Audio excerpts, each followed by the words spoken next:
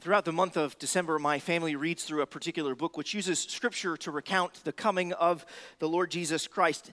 And as we read, I'm always struck by one particular line in this book. It quotes really the angel Gabriel from Luke chapter 1, verse 37, where the angel Gabriel declares to Mary, "For nothing will be impossible with God." Think about that declaration for just a moment. Nothing will be impossible with God. I wonder if you believe that. Do you believe that nothing, absolutely nothing, is impossible with God? Verse 17, we read scripture. So for example, in Jeremiah chapter 32, verse 17, we read, "Ah, Lord God, it is thou who hast made the heavens and the earth by thy great power. Nothing is too difficult for thee." You know, Jesus himself actually said in Matthew chapter 19, verse 20, "Jesus, all things?" I'm almost certain that there are things in your life, situations that you face that you thought were or think are impossible. Perhaps you think it hasn't happened yet, and so it never will. You know, we could actually come up with some kind of trite examples of people doing the impossible, such as a 16 seed defeating a number 1 seed in the men's NCAA basketball tournament. Right until March 16, 2018, such a feat seemed impossible. After all, the record of 16 seeds against 1 seeds for that day, until that day, was 0 to 135. But my sense is there are things far more important than a basketball game that seem impossible to us. Sometimes we think reconciliation between family members is impossible. I remember thinking reconciliation between 2 neighbors on my street was impossible. Perhaps you think a soft heart from a spouse or a child or a loved one is impossible. Perhaps you think it's impossible to overcome the feeling of loneliness. Perhaps you think it's impossible to conquer anxiety or depression or anger. Perhaps you think someone's conversion to Christianity, to the Lord Jesus Christ, is impossible. There are many things that we think are impossible. But when we think of such things, we forget one important word. Actually, we forget one important being: God. The scriptures don't tell us all things are possible. No, they uniformly tell us with God, all things are possible. Beloved, this is what the Word of God teaches us today. Our God is omnipotent. He is all-powerful. He is almighty. As a children's song once put it, He is the only one who can do anything that He wants to do. God can do all of His holy will. When you think of those things in your life which seem impossible, but rather that your faith would be sustained by God's power and God's promises. There is reason that we have hope, and that is because our God is not only all good, but He's also all powerful. If you haven't done so already, let me invite you to turn in your Bibles, open your Bibles to Genesis chapter 17. If you're using one of the Bibles provided there in the pew, I believe you can find the passage beginning on page 11. When we say Genesis 17, we're talking about that larger chapter number there in the text. And when I mention verses throughout the sermon, that'll be the smaller numbers that I'm mentioning there. Now let's remember what we've learned in Genesis so far as we begin to dive into this text. In the opening chapters of the Bible, we learn that God made everything and everyone for His own glory. He made man and woman. He set them in a beautiful garden, in a wonderful relationship with Him. He gave them life and labor and love there in that garden. And it was glorious, but sadly they threw it all away. They rebelled against God's good command. He told them not to eat of the tree of the knowledge of good and evil. And they decided that they were going to eat from the tree of the knowledge of good and evil.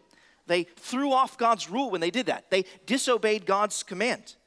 And so they were sent out of God's garden for their rebellion.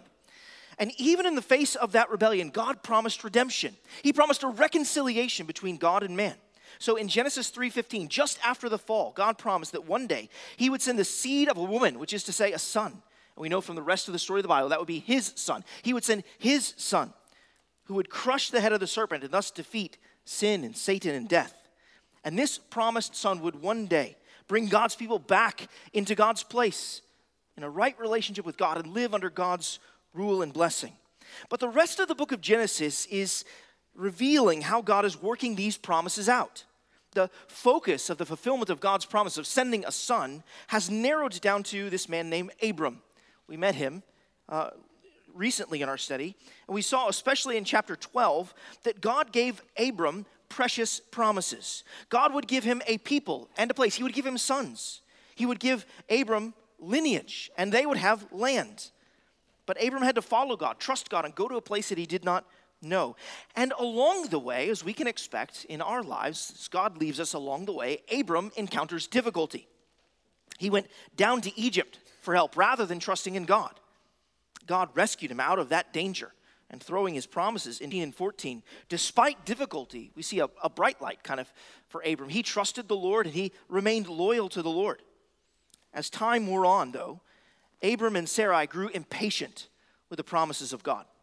Abram questioned God back in chapter 15 of Genesis. And as we saw last week in chapter 16, Abram and Sarai, they tried to force the fulfillment of God's promises by taking Hagar, Sarah's maidservant, and trying to produce that promised son. Their sin, their rebellion against God's design, did not leave them satisfied. And the Lord revealed that that son that came from that union between Abram and Hagar, that Ishmael, he was not the promised son. So in the course of the narrative, as we come to chapter 17, we're still left waiting for God to act, to send that promised son. And from a human perspective, the promises of God are kind of entering impossible territory. Chapter 16 closed by noting that Abram was 86. And look at how chapter 17 opens. Read those first two verses there. Genesis 17, 1 and 2. When Abram was 99 years old, the Lord appeared to Abram and said to him, I am God Almighty. Walk before me greatly. I may make my covenant between me and you and may multiply you greatly. Really, Lord?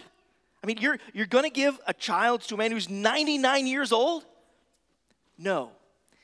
He'll give a child to Abram when he's 100 years old. This chapter, Genesis 17, is going to remind us that faith in the impossible promises of God Almighty shows itself in obedience. Abram is going to believe God, trust him, and obey God's commands in this chapter. We're going to study this chapter in 3 sections under 3 headings. First, believe the promises of God Almighty. In Genesis 17, verses 1 to 14, we're going to see God renew his covenant promises to Abram, and he gives him a covenant sign to go along with them. That's this relationship. I'm going to signify that we're in this relationship together through a covenant sign of circumcision. We'll look at in a bit. Second, we're going to learn from this chapter that we are to bow to the power of God Almighty. In Genesis 17, verses 15 to 21, God, he reassures Abram that it will be Sarai, not Hagar, who will bear the son of promise. And then third, the final section, we'll learn that we should be diligent to obey God Almighty. In Genesis 17, verses 22 to 27, Abram responds to the impossible promises of God in faith-filled obedience. Faith believes that God is able to do what he promises to do, and it lives in light of it. Believe the promises of God Almighty, bow to the power of God Almighty, be diligent to obey God Almighty. Here's the sermon in a sentence. Show your trust in the impossible promises of God Almighty through faith-filled obedience.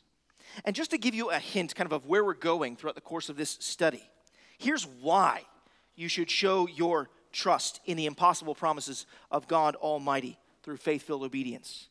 Because he's kept his promise, right? He has sent his Son of salvation, the Lord Jesus Christ.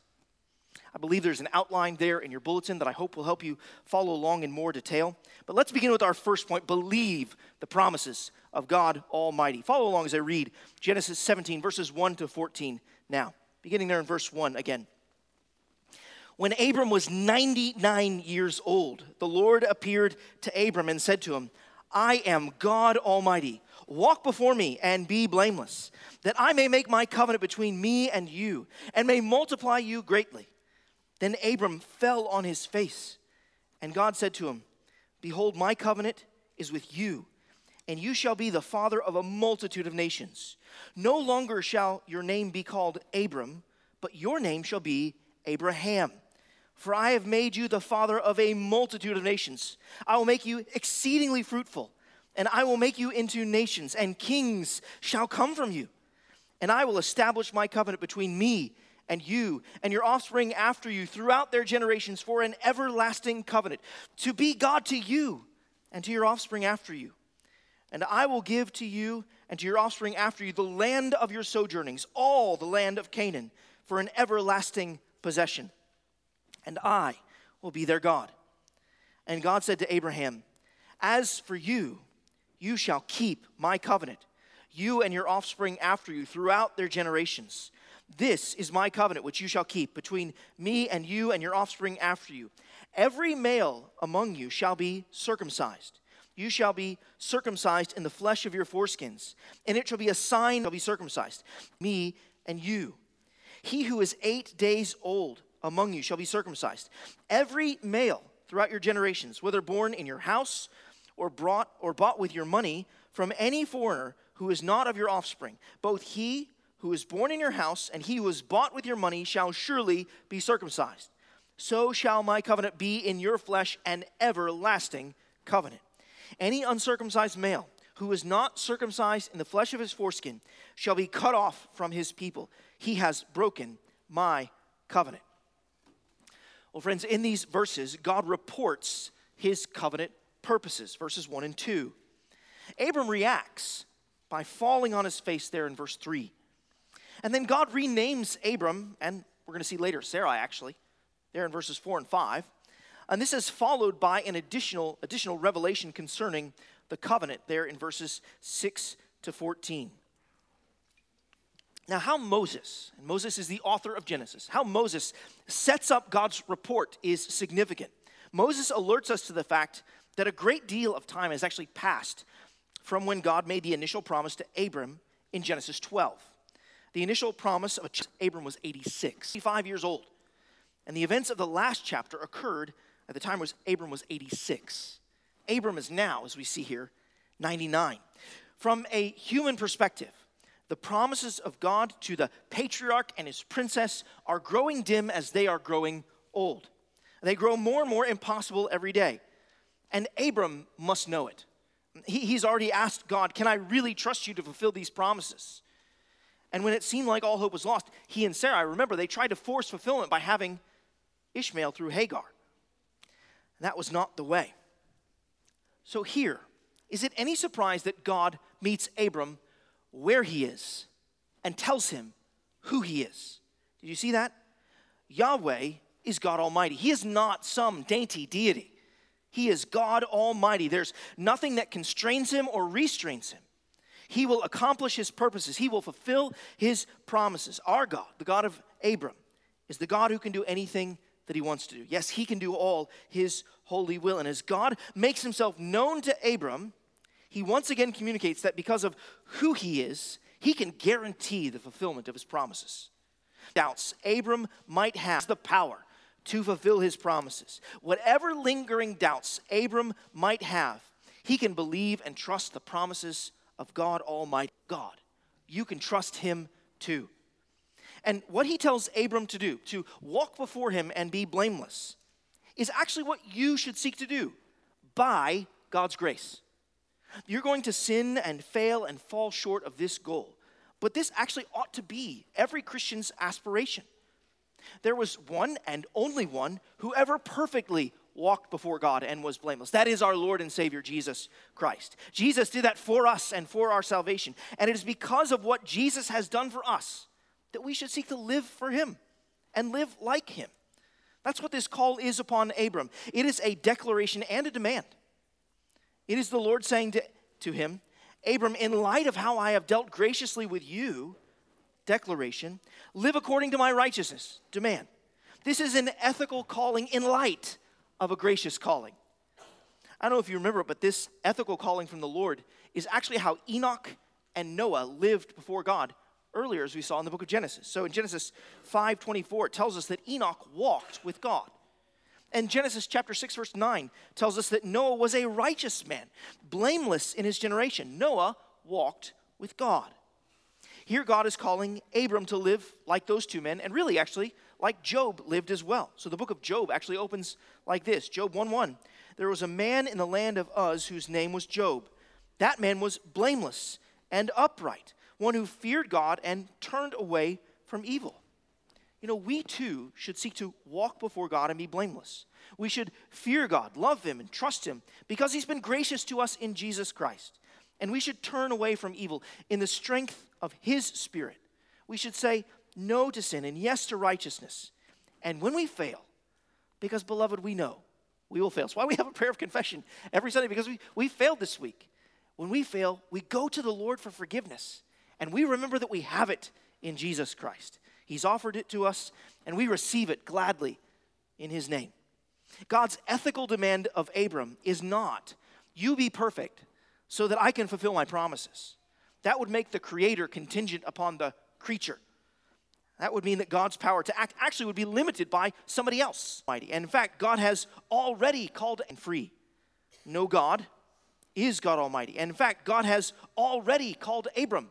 Genesis 12, He's already committed Himself to these covenant promises in Genesis 15 verse 6. So Abram already believed upon God and been counted as righteous. Genesis 15 verse 6. So Abram already enjoys salvation. And now God is calling Abram to walk in a sanctified way, to commit himself actually afresh to Yahweh. The covenant remains the same. It has the same promises of land and lineage, of people and place, of dominion and dynasty. But now, God is calling Abram to express that he actually participates in that covenant, body and soul. After many years of waiting, Abram is clearly grateful to hear God's report that He's not forsaken His covenant commitment. And that's why we have Abram's reaction there in verse 3 where he falls on his face. Do you see that there? He falls on his face. Now, Moses is not telling us that Abram tripped and fell. This is a deliberate action of bowing before God in worship. He's bowing in awe before God. He worships the Lord. Abram has sinned again and again. He's gone down to Egypt. He's had that sinful relationship with Hagar. And still, God's purposes and love toward him have not changed. And should we not do the same? Should our hearts not bow in awe before God when we are reminded week after week on the Lord's Day that His love for us has not changed? It remains the same. Should not our hearts bow in awe before God month by month when we are reminded in the Lord's Supper that He will come and take us to Himself as He promised? Should you not bow in awe before God that after years of following Him and yet sinning against Him, that His love for you remains the same? For He is the same yesterday, today, and forever. Oh, indeed, our hearts should bow before Him. And Abram, as we can see there in verse 4, you see what he gets? He gets a new name. Now he will be called Abraham, which literally means father of a multitude. Now note carefully that Abram will be the father of a multitude of nations in the plural. You see that there in the plural? God's purposes in Abraham are clearly going to extend beyond Abraham's physical descendants, the children of Israel, Hebrews. God's aim is not just to make Israel into a great nation, but that the peoples of the earth would have faith in God Almighty. Abraham, you want to be a child of Abraham? Almighty. That's what really makes you actually a child of Abraham. You want to be a child of Abraham? You have faith like Abraham. That's what Paul says in Galatians 3:7 and Romans 4:17. Now, giving a name is a big deal. It's a big deal in our lives. It's a big deal in the Bible. You know, I've sometimes done hospital visits to couples who've just had a baby, some 24, 48 hours after they've had this child. And the parents are sometimes still wrestling with what name they're going to give this child. Well, giving this name to Abraham is a big deal. Naming in the Bible often signals dominion or belonging. So earlier in Genesis, right, Adam, he names Eve. She belongs to him as his beloved bride. Well, God renamed Abraham, showing that Abram belongs to him. Then, as we learn in Genesis 17, verses 6 to 14, God, he wants Abraham and his descendants to take on a sign to show that they further belong to him. Circumcision is introduced in connection with the additional revelation that God gives to Abraham concerning this covenant He's made. The promises of Genesis 12, and I wonder if you caught it, of lineage and land are repeated in verses 6 to 8, but a new detail is actually dropped in. I wonder if you caught it. Do you see it at the end of verse 6? This is a new detail. And kings shall come from you. That the people of Abraham and the people of Israel standing on Mount Sinai receiving this book are learning that the people of God won't just be a nation, but that they'll have kings and be a kingdom. And this will be fulfilled in the establishment of the kingdom, especially in David's day. But ultimately, it looks forward to the day when the Lord Jesus Christ arrives. He's the son of Abraham and the son of David, as Matthew chapter 1, verse 1 tells us. That's why Paul tells us in Galatians that Jesus is Abram's offspring in the singular. He's the one who's promised. He's the king, the final king to come. Is this not astounding? Not only do the promise of God appear to be growing in possibility as time goes on and Abraham and Sarai get older, but they're growing in grandeur as well. Kings will come from these people. And don't lose sight of all of the goal of this growth. Do you see those words at the end of verse 7? What is God's goal in all of this? To be God to you and to your offspring after you. God's goal in all of this is to bind himself to his people. The Lord says it again there at the end of verse 8, and I will be their God. God's goal in all of this is to communicate to Abraham and to his offspring, all those who trust in him down through the ages, that they are his beloved. They're beloved by him. They are blessed by him. They belong to him. Can there be any more glorious gift than this? Than to be brought into covenant relationship with God, to be beloved by him, blessed by him, belong to him. For him to claim you as his own. Do you claim him as your own? In verse 9, Abraham and all of his offspring after him are instructed to keep this covenant. God is all in on them. Are they all in on him? And that word keep there in verse 9 is actually the same word used in Genesis 2 when Adam was placed in the garden to work and to keep it. Adam are to keep. Well, what is this covenant? Abraham is about to be given a covenant duty that he and those after him are to keep. Well, what is this covenant duty? Well, the covenant duty is to apply the covenant sign of circumcision. Every male in his household, whether son or servant or son of a servant, is to be circumcised. For those yet to be born, they are to be circumcised on the 8th day. Abraham and each member of his household are to bear in their bodies the sign that they belong to God. Not only that, but the location of the sign reminds Abraham and his offspring after him that the promised seed of the woman, promised back in Genesis chapter 3, verse 15, that promised seed who will defeat sin and Satan and death will come through them. The sons of Abraham will one day bear the Son of God. This sign would mark Abraham and his descendants as belonging to God. But this outward circumcision also pointed to the need of the circumcision of the heart. Their bodies are marked as belonging to the Lord, but we are more than bodies. We are bodies and souls. And so their bodies are marked as belonging to the Lord, but do their hearts belong to the Lord? Before we even get out of the Pentateuch, Moses starts communicating to Israel the need for circumcised hearts.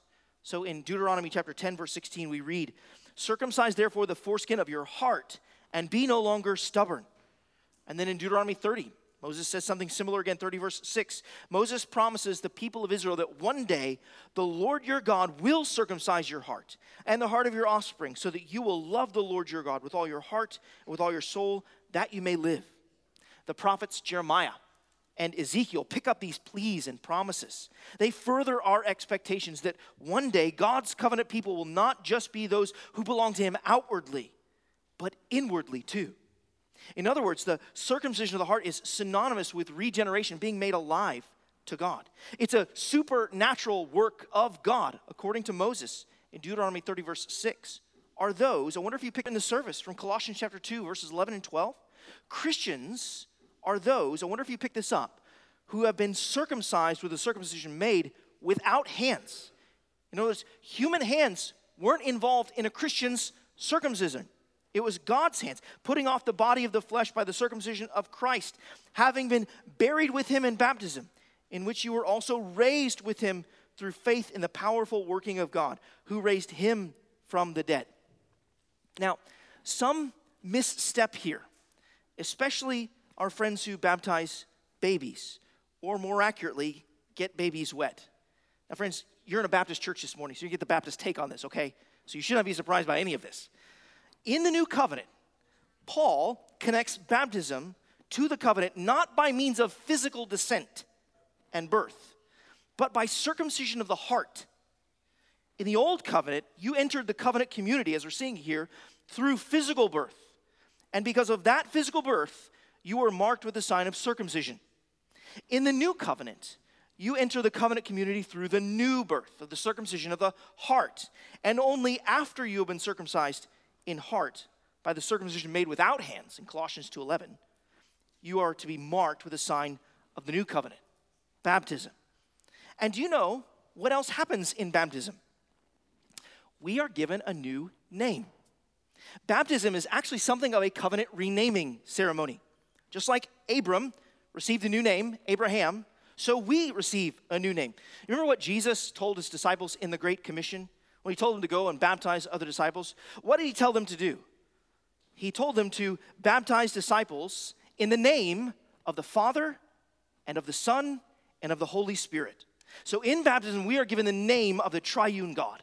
It signifies that we are his beloved, that we belong to him, that we believe his covenant promises in Jesus Christ. We make an outward profession of what has occurred inwardly in us. No longer do we belong to the world. No longer are we children of the devil and members of his household, but now we are children of the living God, adopted into his family through faith in his Son and given his name. Baptism is the sign of the new covenant, whereas circumcision was a sign of the old covenant. In baptism, we declare that we belong to the King who came from Abram's line, promises of God, just like he saved us, that his Spirit circumcised us in heart, and that we believe the promises of God just like Abraham did. Now, startlingly, this section ends with a warning for those who refuse to circumcise their offspring. There will be some, verse 14, who failed to circumcise their offspring or to be circumcised themselves. And such a stance was actually a rejection of God and his covenant promises. The promises were guaranteed to the people of God as a whole, but they needed to be individually appropriated and believed. And the same is true for you. Just because your family went to church or goes to church does not mean you are saved. Just because your father or your mother believed does not mean that you are a Christian. Just because you gather here or with another church regularly does not mean that you are a member of God's new covenant community. Just because you join this church or join another church does not mean you are a member of the new covenant people of God. You must believe the promises of God in Jesus Christ. God's revelation of the covenant promises to Abraham, signified in circumcision, pointed to the eternal promises in Jesus Christ. Those who want their faith in him, and be marked by his sign as a public profession of their faith in him. You must believe that he has done the impossible, that God Almighty has come down to earth to save sinners, and indeed, to save you. Today, a welcome in Jesus Christ is being offered to you. Don't reject that offer, but embrace salvation in God's promised Son today. Believe the promises of God Almighty. He has promised that all who come to him, he will not cast out, but call his own. He has promised that all who turn from their sins and believe in his Son, the Lord Jesus Christ, that he lived, died, and was raised from the grave for the forgiveness of their sins, will be saved. Friend, believe. Believe and bow to the power of God. That's what we turn to consider in our second point. Bow to the power of God Almighty. Follow along as I read Genesis 17, verses 15 to 21. Begin there in verse 15. And God said to Abraham, as for Sarai, your wife, you shall not call her name Sarai, but Sarah shall be her name. I will bless her, and moreover, I will give you a son by her. I will bless her. Then kings of peoples shall come from her. Then Abraham fell on his face and laughed and said to himself, shall a child be born to a man who is 100 years old? Shall Sarah, who is 90 years old, bear a child? And Abraham said to God, oh, that Ishmael might live before you. God said, no, but Sarah, your wife, shall bear you a son, and you shall call his name Isaac. I will establish my covenant with him as an everlasting covenant for his offspring after him. As for Ishmael, I have heard you. Behold, I have blessed him and will make him fruitful and multiply him greatly. He shall father 12 princes, and I will make him into a great nation. But I will establish my covenant with Isaac, whom Sarah shall bear to you at this time next year. Now these verses, this stretch of verses, it marks, I think, the rising tension and really the climax of this passage. What will God Almighty do? Will he do the impossible? Will he display his power by bringing a child to a barren womb? You know, these verses, they actually share kind of a kinship with the ones, reaction and additional verses 1 to 14. There's a report, a renaming, a reaction, and additional revelation concerning God's purposes. The order, though, is slightly different, and I think the reorganizing of the order actually emphasizes God's power. Instead of beginning with the report, like we began in the previous section, God begins with a renaming of Sarai. Her name will not be Sarah, but now Sarah. Both names are rooted in the idea of her being a princess.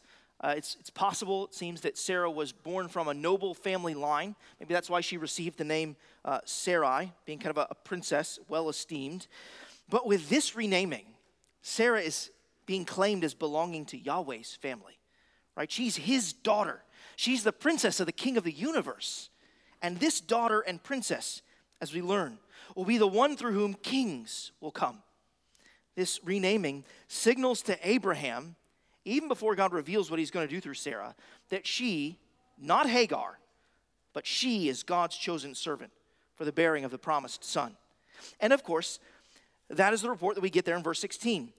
And so that Abraham is not left in doubt, God twice tells him that he will bless her. He tells Abram that the promised son will come through her. And then God repeats the report he gave to Abraham. What was true of Abraham will actually also be true of Sarah. Just like I told you, nations would come from you, Abe, so they'll come from her. Just like I told you, kings will come from you, Abe, so they will kings will come from her. And God zeroes Abraham's focus in on her 5 times in this single verse we get he or she. In these verses we get he or she, which is what makes Abraham's reaction all the more astounding, right? I mean, God has graciously condescended to communicate to Abraham what he was going to do in a way that he could understand. But then in verses 17 and 18, Abraham not only falls on his face like he did before, but he laughs in God's face and then offers a different suggestion to God's face. This is a human reaction, isn't it? I mean, it's one of the things that I love about the Bible. The Bible is gritty and real. It doesn't hide the sins and the stumblings and the difficulty of our heroes of the faith. We can sympathize with Abraham here, I think. I mean, have you ever met a man who fathered a child at 100 years old? What about a woman who's 90? Neither have I. And who's had a child at 90 years old? Neither have I. And I don't think Abraham has either. I think it's a laughable idea to him. That's why his son's name is going to be Isaac, which means he laughed so hard that it's hard for Abraham to believe. It's impossible from his vantage point. So hard that he suggests that God consider Ishmael to be the son of promise. The point of difficulty for Abraham is not only the passage of time, but also the fact that he and Sarai, from a human perspective, are past the point of opportunity, right? It's impossible from Abraham's point of view. But God rebuffs Abraham's suggestion. He tells him no. That's almost the most offensive word for a human to hear, I think. No. What do you mean, no? When we encounter God, we are forced to remember that he is in charge. No, not Hagar, and not Hagar's son, but Sarah, your wife, shall bear you a son, and you shall call his name Isaac. Don't you love it that God is kind of giving orders here? And that's just how it should be. He's in charge. Shouldn't the all-loving, almighty God be in charge of all things and of all of us? God's purposes and promises are going to run through Sarah and Isaac. The Lord is emphatic on this point there in verse 19. You see it? I will establish my covenant with him as an everlasting covenant for his offspring after him. And then there in verse 21, you see it? But I will establish my covenant with Isaac, whom Sarah shall bear to you at this time next year. God's purposes and God's promises, as I said, are going to run through Sarah and Isaac. But he will not forget Ishmael and Hagar. He will bless them too. But the blessings of salvation run through Sarah and Isaac. That's God's plan. That's where Abraham's attention needs to be focused, and focused rather quickly, because for the first time since the promise of a child in Genesis 12, God finally gives a time frame. We've been waiting and wondering, when will this son come? When will we see, when will the fullness of time for the coming of this son come? And this son's going to come in about a year's time. Why do you wonder Abraham offered Ishmael to God? Why did God rebuff that offer? What Abraham was forgetting, I think only momentarily, but still momentarily forgetting, is that the promises of God always come by the power. As the son of promise, Abraham could always say, I did that, right? But if God brought a promised son to a man who is 100 years old and to a barren woman of 90, then it was God's idea. God made him. And beloved, both Abraham and we ought into this world. I mean, do you remember when Jesus said in his ministry, Abraham rejoiced that he would see my day? He saw it and was glad. Jesus said that in John chapter 8, verse 56. Yes, it was initially hard for Abraham to believe this promise about Isaac and to believe that God's power could accomplish it. But he did believe. He believed not only that Isaac would come, but that Jesus would come. He believed that the promised son of salvation would come through his sons one day. And what do we read in the New Testament? When we come to texts that speak of Jesus' arrival, the son of salvation, the offspring of Abraham, as Paul calls him in Galatians 3:16, what do they say? Do they say that Jesus came by the power of man? No. Do they say that the coming of Jesus was the great idea of Mary and Joseph? No. Mary asked a question as equally incredulous as Abraham, right? When God promised her a son, she asked, how can this be, since I'm a virgin? Only by the power of God, Mary. Only by the power of God would Jesus come. Only by the power of God would Isaac come. You know, when the New Testament speaks of the coming of Jesus, it confirms that the Son of God came by the power of God.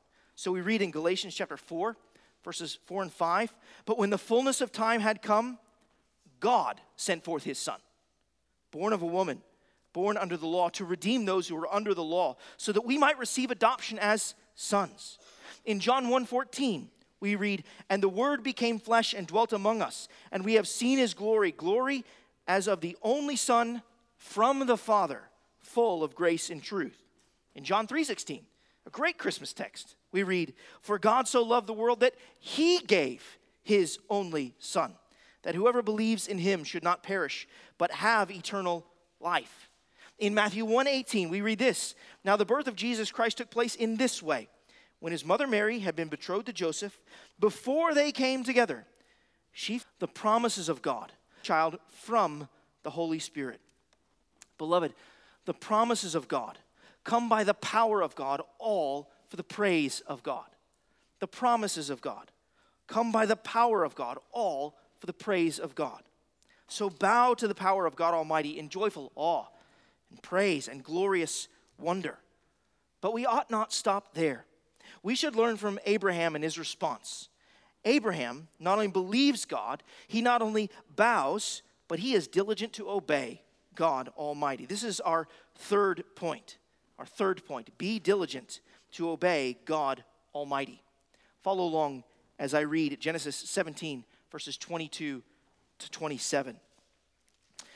When he had finished talking with him, God went up from Abraham.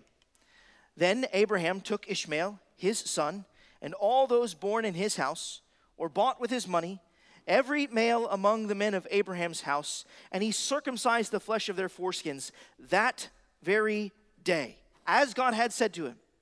Abraham was 99 years old when he was circumcised in the flesh of his foreskin. And Ishmael his son, that very day, Abraham, when he was circumcised in the flesh of his foreskin, that very day, Abraham and his son Ishmael were circumcised, and all the men of his house, those born in the house and those bought with money from a foreigner, were circumcised with him. Well, these verses, they report the Lord's departure. They remind us of Abraham's age, and they recount the details of Abraham's doing. This is what faith looks like when it believes the impossible promises of God Almighty. It moves into action and obeys God's command. What does Abraham do? He does what God said to do. Moses, he introduced us to the arrival of the Lord in verse 1 of the chapter, but now the Lord has said all that needs to be said, and so he leaves. And I appreciate the language of God going up at the end of verse 22. Do you see that there? It reminds us that God has graciously condescended to us, to Abraham, while at the same time comforting us in the truth that he rules from his throne above. He is in control, and his plan for the promised son has been set into motion. Still, the bulk of these verses actually underscore Abraham's age and his diligent obedience. 5 times the word circumcised is used, verses 23 to 27. And no single male was left out. Time and again, we read phrases like, all those born in his house, every male among the men of Abraham's house, and all the men of his house. Abraham was circumcised, his son Ishmael was circumcised, and his servants were circumcised, and the sons of his servants were circumcised. Abraham believed, and so he obeyed, and he did not delay. We're told toward the end of verse 23 that he circumcised everyone in his household that very day. And do you see it then again, once more in verse 26? That very day. Abraham does not delay his obedience. He diligently carries it out. The best time to obey is right away. Beloved, when there is a command of God that you ought to obey, obey right away. Think of what all this would have meant to the audience who was first receiving the book of Genesis.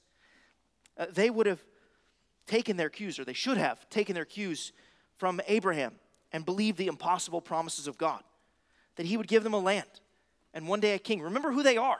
They've come from Exodus. They're entering into a covenant sign, and they're preparing to enter into the promised land. They're entering into a covenant, actually, with God at Mount Sinai. A covenant that they would need to diligently keep, or else forfeit the gift of land. What should they do? Like Abraham, they should believe God and be diligent to obey all that God commanded them. Would they? No. That's why the son of Abraham, the son of salvation, Jesus Christ, would need to come. Right? What happened with Israel was what happened with Adam and Eve. They rebelled against God and were exiled from the garden. Israel was brought into the land, given God's law, given God's rule, given God's blessing. And what did they do? They rejected it, so they were exiled from the land. Adam and Eve's history, Israel's history, shows us that we need this son of Abraham, this king who would come. And Jesus Christ has come. This is where we have an even more sure word than Abraham. God has kept his promises. Abraham was looking forward to God's promises, but we look back on them as fulfilled in Jesus Christ. The Son has come. He was circumcised. The Gospels tell us that Jesus was circumcised on the 8th day in obedience to the law. He perfectly and personally Jesus had to die as blameless, and he laid down his life on the cross for us. Jesus had to die because we did not and could not keep God's law. We have not and could not keep the covenant. Remember what would happen to people who didn't keep this covenant here in Genesis 17? They would be cut off because they broke God's covenant. Well, that's what we've done in our sin. We have broken God's covenant. We deserve to be cut off from God's presence. We deserve to be cut off from the people of God. But Jesus, he undertook the curses of the covenant for us and for our salvation. God's impossible promises were fulfilled to Abraham, not only in Isaac, but in a much greater way in Jesus Christ. In Jesus Christ, God sent his son to live for us, to walk before him and to be blameless. He sent his son to die for us as that sacrifice who would bear the covenant curses for us, and to be raised from the grave for the forgiveness of our sins. And because of what Jesus has done, we can be welcomed into his covenant community, his covenant family. So friends, turn from your sin and come to Jesus. Believe that Jesus is this promised son of Abraham, that king who would come to live and rescue God's people from their sin. When we come to Jesus and instructs his disciples to obey all that he commands, we obey diligently and without delay because of what God has done for us in Jesus Christ. Yes, we will fail, Lord. We show our trust in God Almighty through faith-filled obedience. Because he's given us attaining salvation. It is a matter of living out our salvation, living in light of our salvation. Obedience is not the root of salvation. It is because he has done the impossible in Jesus Christ. And this is what I want us to think about as we conclude. God taking on flesh seems impossible. The dead being raised seems impossible. But beloved, this is precisely what God has done. He has done the impossible. So believe with all your heart that nothing is impossible for the Lord. Believe that relationships that you feel are so broken as to be beyond repair can be reconciled and restored in Jesus Christ. Believe that hearts can be healed. Believe that the lost can be found and sinners saved. Believe not just that he can love you, but that he does love you in Jesus Christ. Hear the words of the good Dr. Ryle. Nothing is too hard for the Lord. There is no sin too black and bad to be pardoned. There is no heart too hard and wicked to be changed. There is no difficulty too great for a believer to overcome. Faith never rests so calmly and peacefully as when it lays its head on the pillow of God's omnipotence. How did Abraham respond to God Almighty's impossible promises? He set himself to faith-filled service unto the Lord. Do you know what Mary said after the angel Gabriel told her those words? Nothing is impossible with the Lord. Do you know what she said? I am the Lord's servant. What about you? Are you the Lord's servant?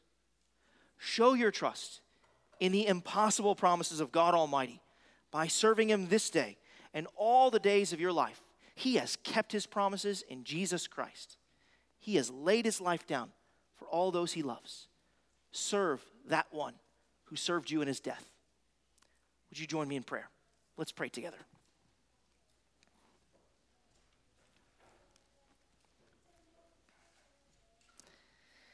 Heavenly Father, we give you thanks that you are who you say you are. You are God Almighty. Nothing stands in the way of you exercising your great power. And Father, we pray and ask that you would help us to believe your great power. That you would help us to believe that you have powerfully saved sinners like us in Jesus Christ. Father, we pray and ask that our hearts, when they are sinking low and feeling weak, that you would cause us to turn to you and come to you and rest in your great power. Father, we pray and ask that you would answer the prayers of our hearts, not just for our relief, but for your renown, so that you might be honored and glorified. Father, we pray and ask that you would remind us of all that Jesus has done for us and for our salvation. And we rest our hearts and our hopes in him now. And it's in Jesus' name that we pray. Amen.